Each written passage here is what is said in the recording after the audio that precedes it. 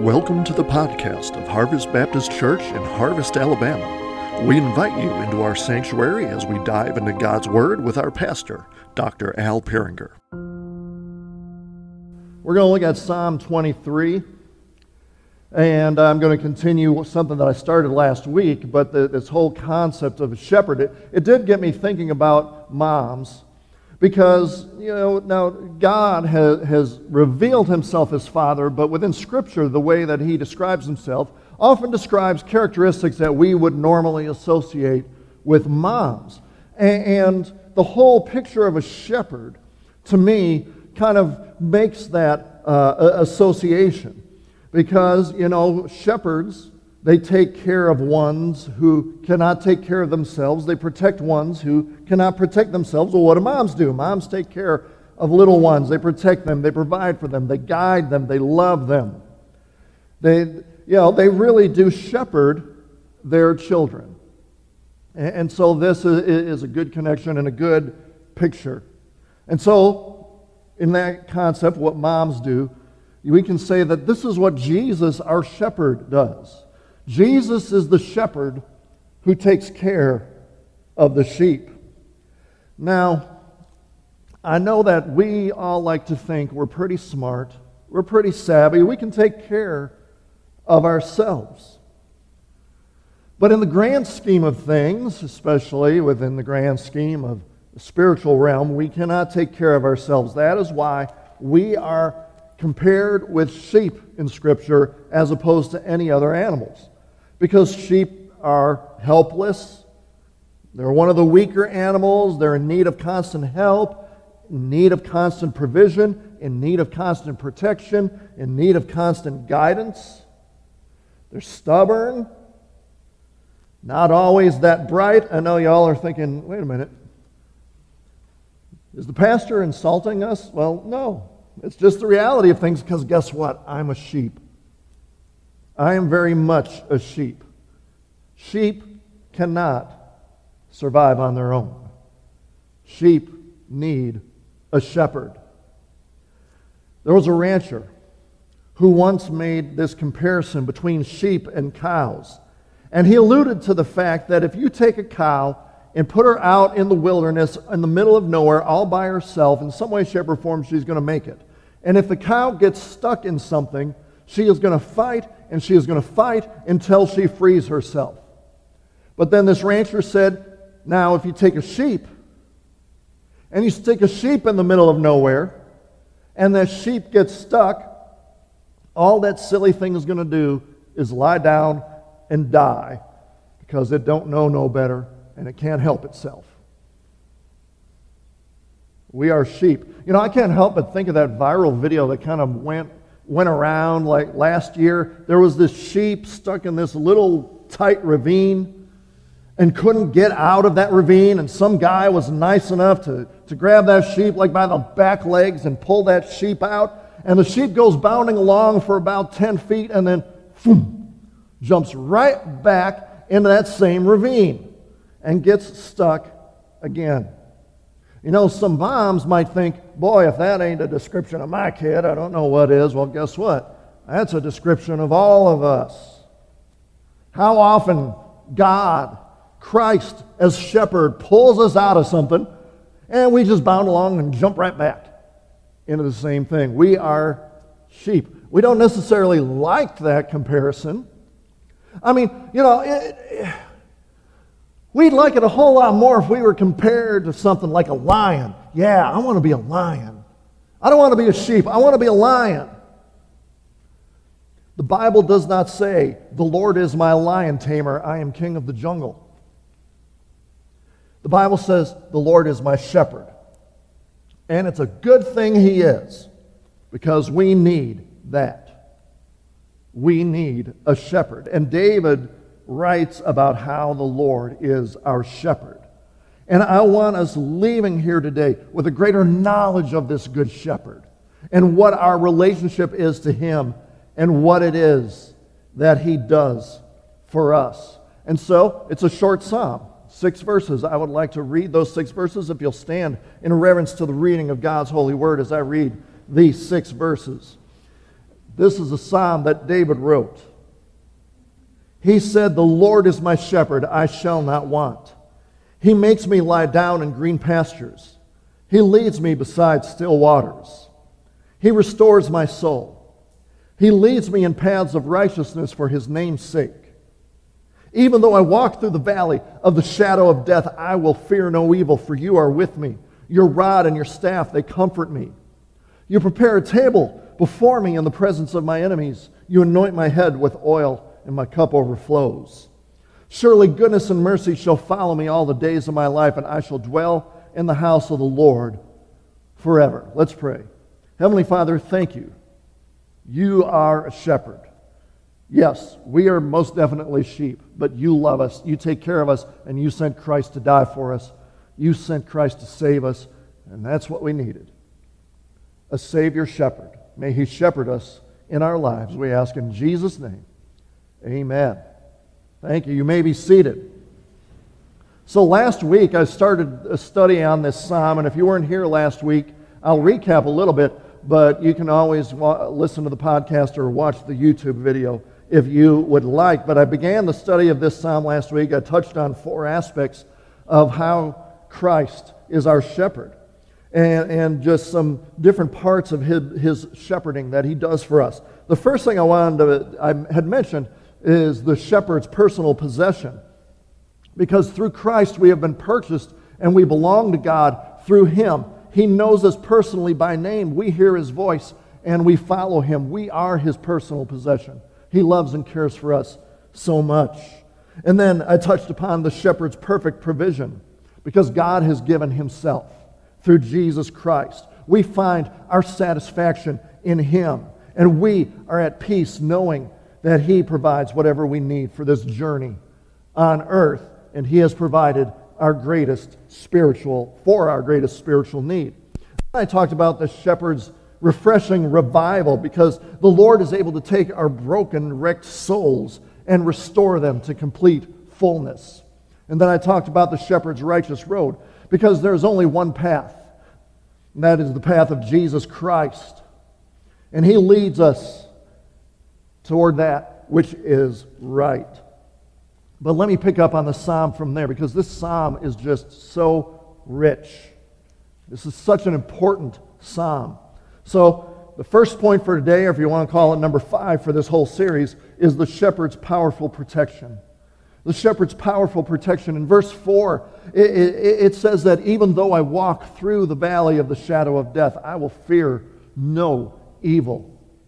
Because sometimes God does lead us on paths. He leads us, but sometimes those paths go through a valley, a very dark valley. Now, we naturally associate this psalm with death. That's why it's read at many a funeral, because it talks about the valley of the shadow of death. But there are other dark valleys that we go through in life. We might go through the valley of a sickness of a loved one. We might go through the valley of depression.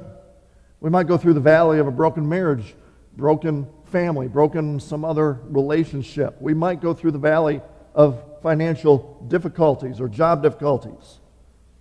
But the dark valleys aren't always just personal problems. Sometimes the valleys can be strongholds of sin that we just cannot seem to shake.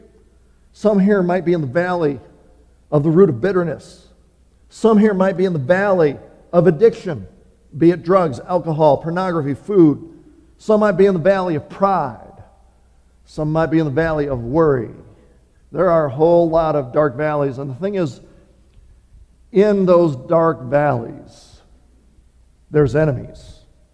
See, the enemies know when to attack. When we're in the dark valley, we're at our weakest. When we're in dark valley, we are at our most vulnerable. But we're not alone. We're not alone in the valley. Now, the psalm doesn't say that the shepherd takes us out of the valley. That's what we want. That's what we would prefer. But never does it say that the shepherd takes the sheep out of the dark valley. What does it say? Even though we're walking through the valley, I will fear no evil, for you are with me. Praise God. He doesn't leave us alone in the valley. He doesn't leave us. He doesn't forsake us. He doesn't abandon us. He is there in the valley with us. And that is so needed because the enemy will attack us when we are at our most vulnerable, when we are at our weakest point. We become easy prey for that lion who seeks to devour us. But verse 4 uses wonderful word pictures to describe the protection that God gives us while we are in the valley of the shadow of death, whatever that valley might be for us. The psalmist says, your rod and your staff, they comfort me. That's a picture, again, of a shepherd. As one commentator explained, the rod or the club was used by the shepherd to fight off wild animals. Most of the time, the flock did not know of the danger which threatened them. The battle for their safety took place outside the circle of their knowledge. As far as they knew, their lives were serene and secure, and they're just kind of merrily going on their way. But meanwhile, the shepherd was off fighting the enemy, protecting the sheep. And so it's telling us that God is protecting us even when we don't know He's protecting us. There's not only physical enemies, there's spiritual enemies, there's visible enemies, but there's also invisible enemies. And the Lord is using the rod to protect us from them all. When we get to heaven, we are going to find out exactly how much our Lord protected us, and we didn't even know it. Because our God protects the sheep in His pasture. And whether we're in the pasture, whether we're on the mountain, whether we're in the valley, He protects us from enemies. But not only does it talk about a rod, it talks about the staff. Your rod and your staff, they comfort us. And so that same commentator explained that the shepherd used this staff primarily as a tool to control the sheep. If a sheep was acting contrary to the wishes of the shepherd, or contrary to its own good, or contrary to the good of the flock, then the shepherd would use the staff. And, it's maybe it was kind of like what we think of as a shepherd's staff with that little hook on the end to pull sheep back into line, to discipline the sheep. Sometimes the shepherd would have to only give a gentle nudge. Other times, he'd have to give a pretty sharp tug. That was painful because the sheep wouldn't act right. So think about this. In the valley, the shepherd doesn't only protect us from enemies. The shepherd protects us from ourselves. As the cliche goes, sometimes we can be our own worst enemies. We are prone to wander. We are prone to get ourselves into trouble. We are prone to jump right back into the same ravine that God already pulled us out of. In the dark valleys, we are prone to take paths that are not meant for us.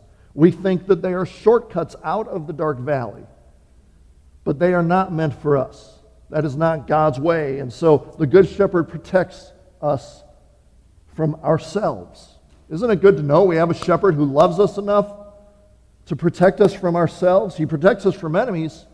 He's got the rod, but he also has the staff.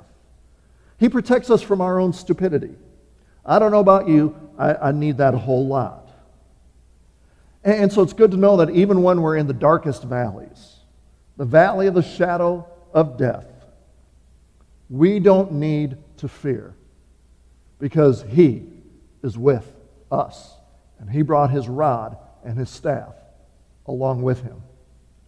But not only does this psalm talk about the shepherd's powerful protection, the next, I guess number 6, it talks about the shepherd's supernatural serenity, peace. Because in verse 5 it says, you prepare a table before me in the presence of my enemies. Whoever those enemies might be, God is still able to keep us at peace. He's able to give us serenity of soul and mind. Even when we're surrounded by troubles and trials and enemies of all sorts. See, what this psalm is referring to is, sheep are kind of skittish. Sheep are very skittish. And if there was an enemy within the general vicinity of a sheep, be it a wolf, be it a robber or something, I don't know, whatever, the sheep would be so scared and they would just be so alert to the threat, they wouldn't take time out to eat. They just couldn't. They were too skittish. We kind of sort of get that. Like whenever you get anxious, you're worried about something, you can't eat, you're stressed about something, you have no peace. And without peace, you're not able to function like normal. You're not able to have that tranquility, the serenity that you would normally have. Now, King David knew about being surrounded by enemies. You read his story in the Bible, he's just constantly seems to be running from enemies. He was running from Saul. He was running from the Philistines. He had to run from his son Absalom, who turned against him. And yet, even during those times of harassment, he knew that God gave him peace. He knew that God gave him serenity. David is saying that even during those stressful times, and even though I'm surrounded by enemies, I have peace. I have serenity because I have God. I have God. It's possible because of what peace is. I think it's important for people to hear this. Peace is not an absence of hostility. We have a tendency to think that peace means, well, I have no stressors. I have nothing going on in my life. Everything is calm, cool, and collected. That is not peace. That's not the peace that the Bible talks about. Because one, while you are on this earth, that's never going to happen. That is a dream that is not attainable. You will always have stressors. You will always have problems, trials. Sure, they might come at different degrees and different ways at different times. But you will always, as long as you're on this earth, there's always going to be problems. And so peace and serenity is not the absence of hostility. What is it then? Peace is the supernatural quietness and rest that comes to our soul even during the times of hostility, not because of who we are, not because our circumstances change, but because we have a God who is bigger than us and is bigger than our circumstances. That's peace. And I think that's so important, I'm going to read that again. Peace and serenity, they are the supernatural quietness and rest that comes to our soul even during the times of hostility, not because of who we are, not because our circumstances change, but because we have a God who is bigger than us. We have a God who's bigger than our circumstances. We have a God who's bigger than our trial. We have a God who's bigger than our trouble. We have a God who's bigger than our enemies. And because we have that God, we have peace. And so think of this picture of what the psalmist, what David is trying to give us. It doesn't say that we're able to have peace and rest and able to sit down because there are no enemies around us. That's not what it says. It says, you prepare a table before me in the presence of my enemies. That means the enemies are still all around. And so what the psalm is implying is that, yeah, you know what? I'm completely surrounded by enemies. But I can still sit down and eat in peace and serenity because I have a God who is bigger. I have a God who has overcome. And in Christ, I am an overcomer. So yes, there are enemies, visible and invisible, around us. And yeah, the invisible enemies, they do reflect and they do kind of mess around, they influence with what's going on in the visible realm. But either way, if we're in Christ, we have the victory over them because Christ is the victor. I can have peace and serenity and tranquility because Christ has already won. And if Christ has already won and I'm in Christ, that means I've already won. Because the enemies, the trials, the tribulations, they can't do anything to me eternally. Yeah, they might mess around with me here on this earth, but they can't do anything to me eternally. Well, they could kill you. Okay, then I go to heaven. They can't take that away from me. If they harass me, they can't take Christ from me. I will always be in Christ. And through the Holy Spirit, Christ will always be in me. I am secure in Christ. What can the enemy do to me? Nothing. Yeah, but he could make your life difficult. Yeah, but the difficulties of this world are nothing in compared to the glories of heaven. Well, I could take this away from you and that away from you. Yeah, but I have Christ. I have everything I need. I have everything of eternal value. The enemy could kill you. Fine, I'll go to heaven. I'm finally done with this earth. What can the enemy do to us? If you're in Christ, nothing. And that's a testimony of the greatness of our God. If we're surrounded by enemies, which we are, it doesn't matter. Our God is with us. He is more than able to protect us so that we can be at peace. We can have serenity. And it's supernatural because we have a supernatural God. What a wonderful God we serve. But it doesn't stop there, because then it continues, number 7, to talk about the shepherd's heavenly happiness. The shepherd's heavenly happiness. At the end of verse 5, it says, "You anoint my head with oil. My cup overflows." And so the first work of happiness that the Lord does is his healing hand in our lives. He does some healing here in this earth, but ultimately it's talking about eternal healing, the healing of the eternal state. Because the idea of being anointed with oil comes from the context of patching up sheep when they get injured. As one author explained, at the end of the day, when the sheep were led into the fold, the shepherd would kind of examine each sheep, and if they had any injuries of any sort, they would put some oil on there for it to heal without infection. And so that's a picture of the tender mercies of our Lord. You know, at the end of the day, through all the battles that we go through all the injuries that we take, he looks us over, and he finds our wounds, and he touches us and heals us as only he can. Because there's a whole lot of different hurts. This, it doesn't mean that, every disease is going to be gone and all of that. But he can touch our soul. He is able to touch us physically. But he may choose not to. Then he'll touch us spiritually. But he will bring healing in some way, shape, or form. It might not be the healing we're looking for, but God heals according to his will. So you might have some wounds that are deep and painful. They need healing. Be it, we need healing in our emotions. We need healing in our attitudes. We need healing from fear. We need healing from depression. We need healing. And God, he anoints our head with oil. He is able to tend to our wounds. Now, if you know anything about wounds, if you've ever been wounded, it's not automatically, the wound's gone, put a little oil on it, hey, it completely disappeared. It takes time. God will not necessarily heal us just like that. Lord, I have a bad attitude today. Cure me. Just like that, snap, cure me. Whatever it might be. But he will heal. He'll heal his way. He'll do things his way. And that's the thing with God. We like for God to do things our way.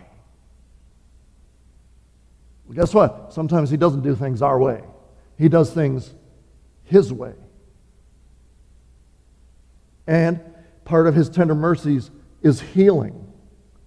But another part of this happiness is that God blesses us. And that does not mean that God blesses us materially or physically necessarily, although everything that you have, God has given to you. That is a blessing from God, from his hand. But he blesses us tremendously in other ways as well, because the blessings are not, hey, let me live a nice, comfortable life. The blessing is, bring me closer to you, O Lord. And he does. And I love how David puts it. He says, my cup overflows. You know, it doesn't say my cup is half full. It doesn't even say my cup is full. It says my cup is so full, that thing just keeps flowing and flowing over and over again. And when you're in Christ, you have that. But here's the thing we got to take notice of. Our concept of blessing is misconstrued. Our motivation for seeking blessing has become perverted. Because we think that blessing is about make me comfortable, make my life easy. That is not blessing. And so we're stressed about this life. We become discontent with this life. And so we're thinking that God's blessings is give me something to distract me from this. Give me something, give me a toy, give me something, and that is what I'll find contentment in. But that's not a blessing. Because if your contentment isn't in God, you're not blessed. You're distracted. And let's face it, even when we get the toys, even when we get what the world would normally say is blessing, our soul still is empty. We're still seeking for something else because we know it will never fill the hole. Some of the poorest people on earth are the most blessed. Why? Because they see God's blessings in all shapes, sizes, and forms. It could be the blessing of seeing a beautiful sunrise and knowing that that is a reminder of the promises of God. It could be something as simple as a hug from someone. It could be that you have a spiritual insight into the Word that you've never had before. Those are blessings. Man, that our cup would overflow with those. We miss out on happiness because we miss out on what true blessings are. We have misconstrued ideas about blessings. But the thing is, God takes pleasure in blessing us His way. I mean, how often the Bible constantly tells us, pray to the Lord, be persevering in prayer. For example, in Matthew chapter 7, verses 9 through 11, I mean, this is a picture of our shepherd. Jesus says, which one of you, if his son asks him for bread, will give him a stone? Or if he asks for a fish, will give him a serpent? If you then, who are evil, know how to give good gifts to your children, how much more will your Father who is in heaven give good things to those who ask him? So God is willing to bless. We just got to get our brain around what true blessing is. It's not the Maserati or whatever car you think is cool. But it's being content in the Lord, knowing that you are a child of God. And you belong to Him forever. And allow Him to work in your life. When you're content in the Lord and how He works, and He does His things His way, you are truly blessed. You are truly happy. And then finally, very quickly, I want to talk, number 8, the shepherd's permanent promise. The shepherd's permanent promise. David says in verse 6, surely goodness and mercy shall follow me all the days of my life, and I will dwell in the house of the Lord forever. That is a permanent promise. Goodness and mercy is going to follow me all the days of my life, and I will dwell in the house of the Lord forever. You know what? You can't get more permanent than forever. Forever is pretty permanent. And God promises that that is where we are. Eternal life right now. In no way, shape, or form does this say that nothing bad will ever happen to me. Well, if goodness and mercy are following me, that means nothing bad's ever going to happen to me. That's not what it means. Goodness and mercy are following me because God is following me. God is with me. He is my goodness and He is my mercy. And the great mercies that He's shown us through Jesus Christ. The shepherd has promised that if you have placed your faith in Jesus Christ for your soul, and in Jesus alone, nothing else, He will show you goodness and mercy because you're going to live eternally with Him. And that's a guarantee. You know, we humans, we make a whole lot of promises. And we fulfill a small percentage of them. Either we fail to fulfill them because we just don't want to. We fail to fulfill them because unforeseen circumstances. But we fail to fulfill our promises. Not God. He never fails to fulfill promises. And so He says, goodness and mercy shall follow you all the days of your life because you're in Christ. That's a promise you can bank on. And I love the picture here because that word follow, it means to pursue relentlessly. I mean, God is saying that goodness and mercy is going to run after us like a cop runs after a robber. I mean, He ain't going to give up. And goodness and mercy are going to, follow us that way. It doesn't mean we won't have hardships, but even in the midst of hardships, we see the goodness of God. We see the mercy of God, and in the end, we will dwell in the house of the Lord forever. There is our ultimate promise. We want God and His blessings on this earth. God says, yeah, but I have eternity. You're going to be in my presence forever. We don't talk about heaven a lot. We don't want to. Because in order to get to heaven, you got to die. And I definitely don't want to talk about that. But guess where our ultimate hope is?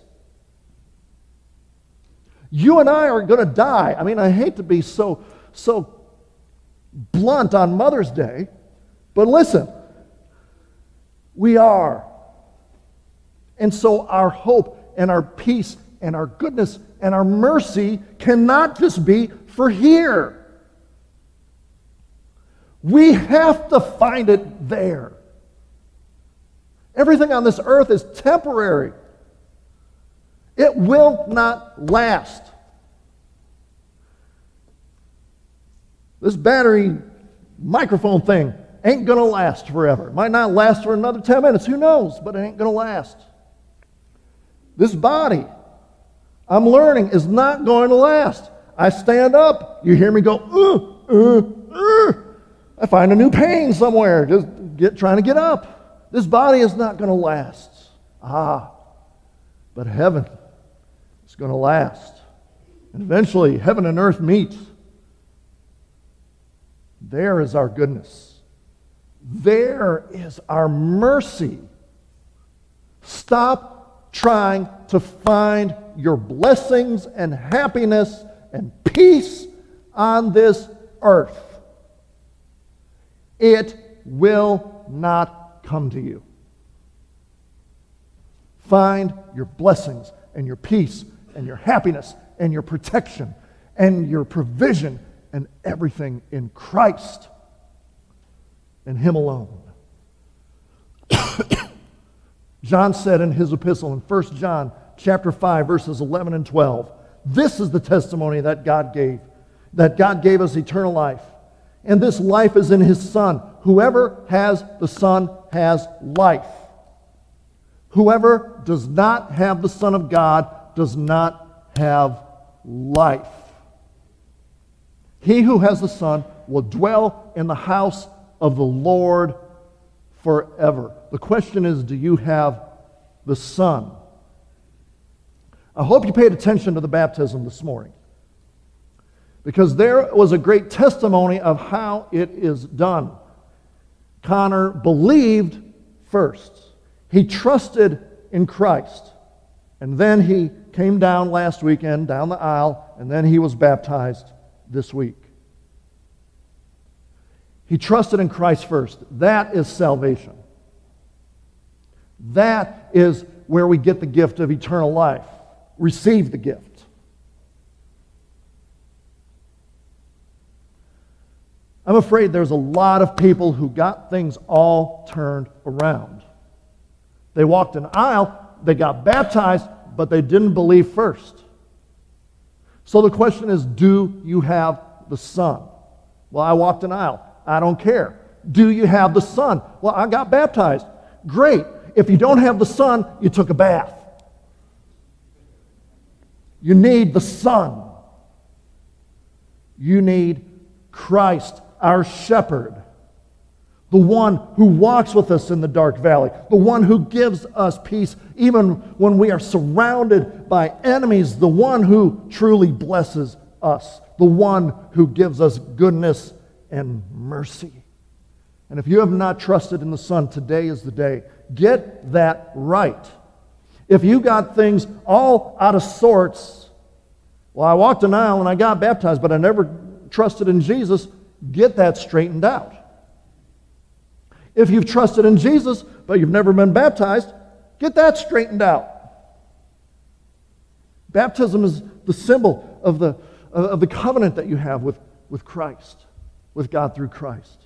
So trust in Christ today. I'll be up front here during the invitation.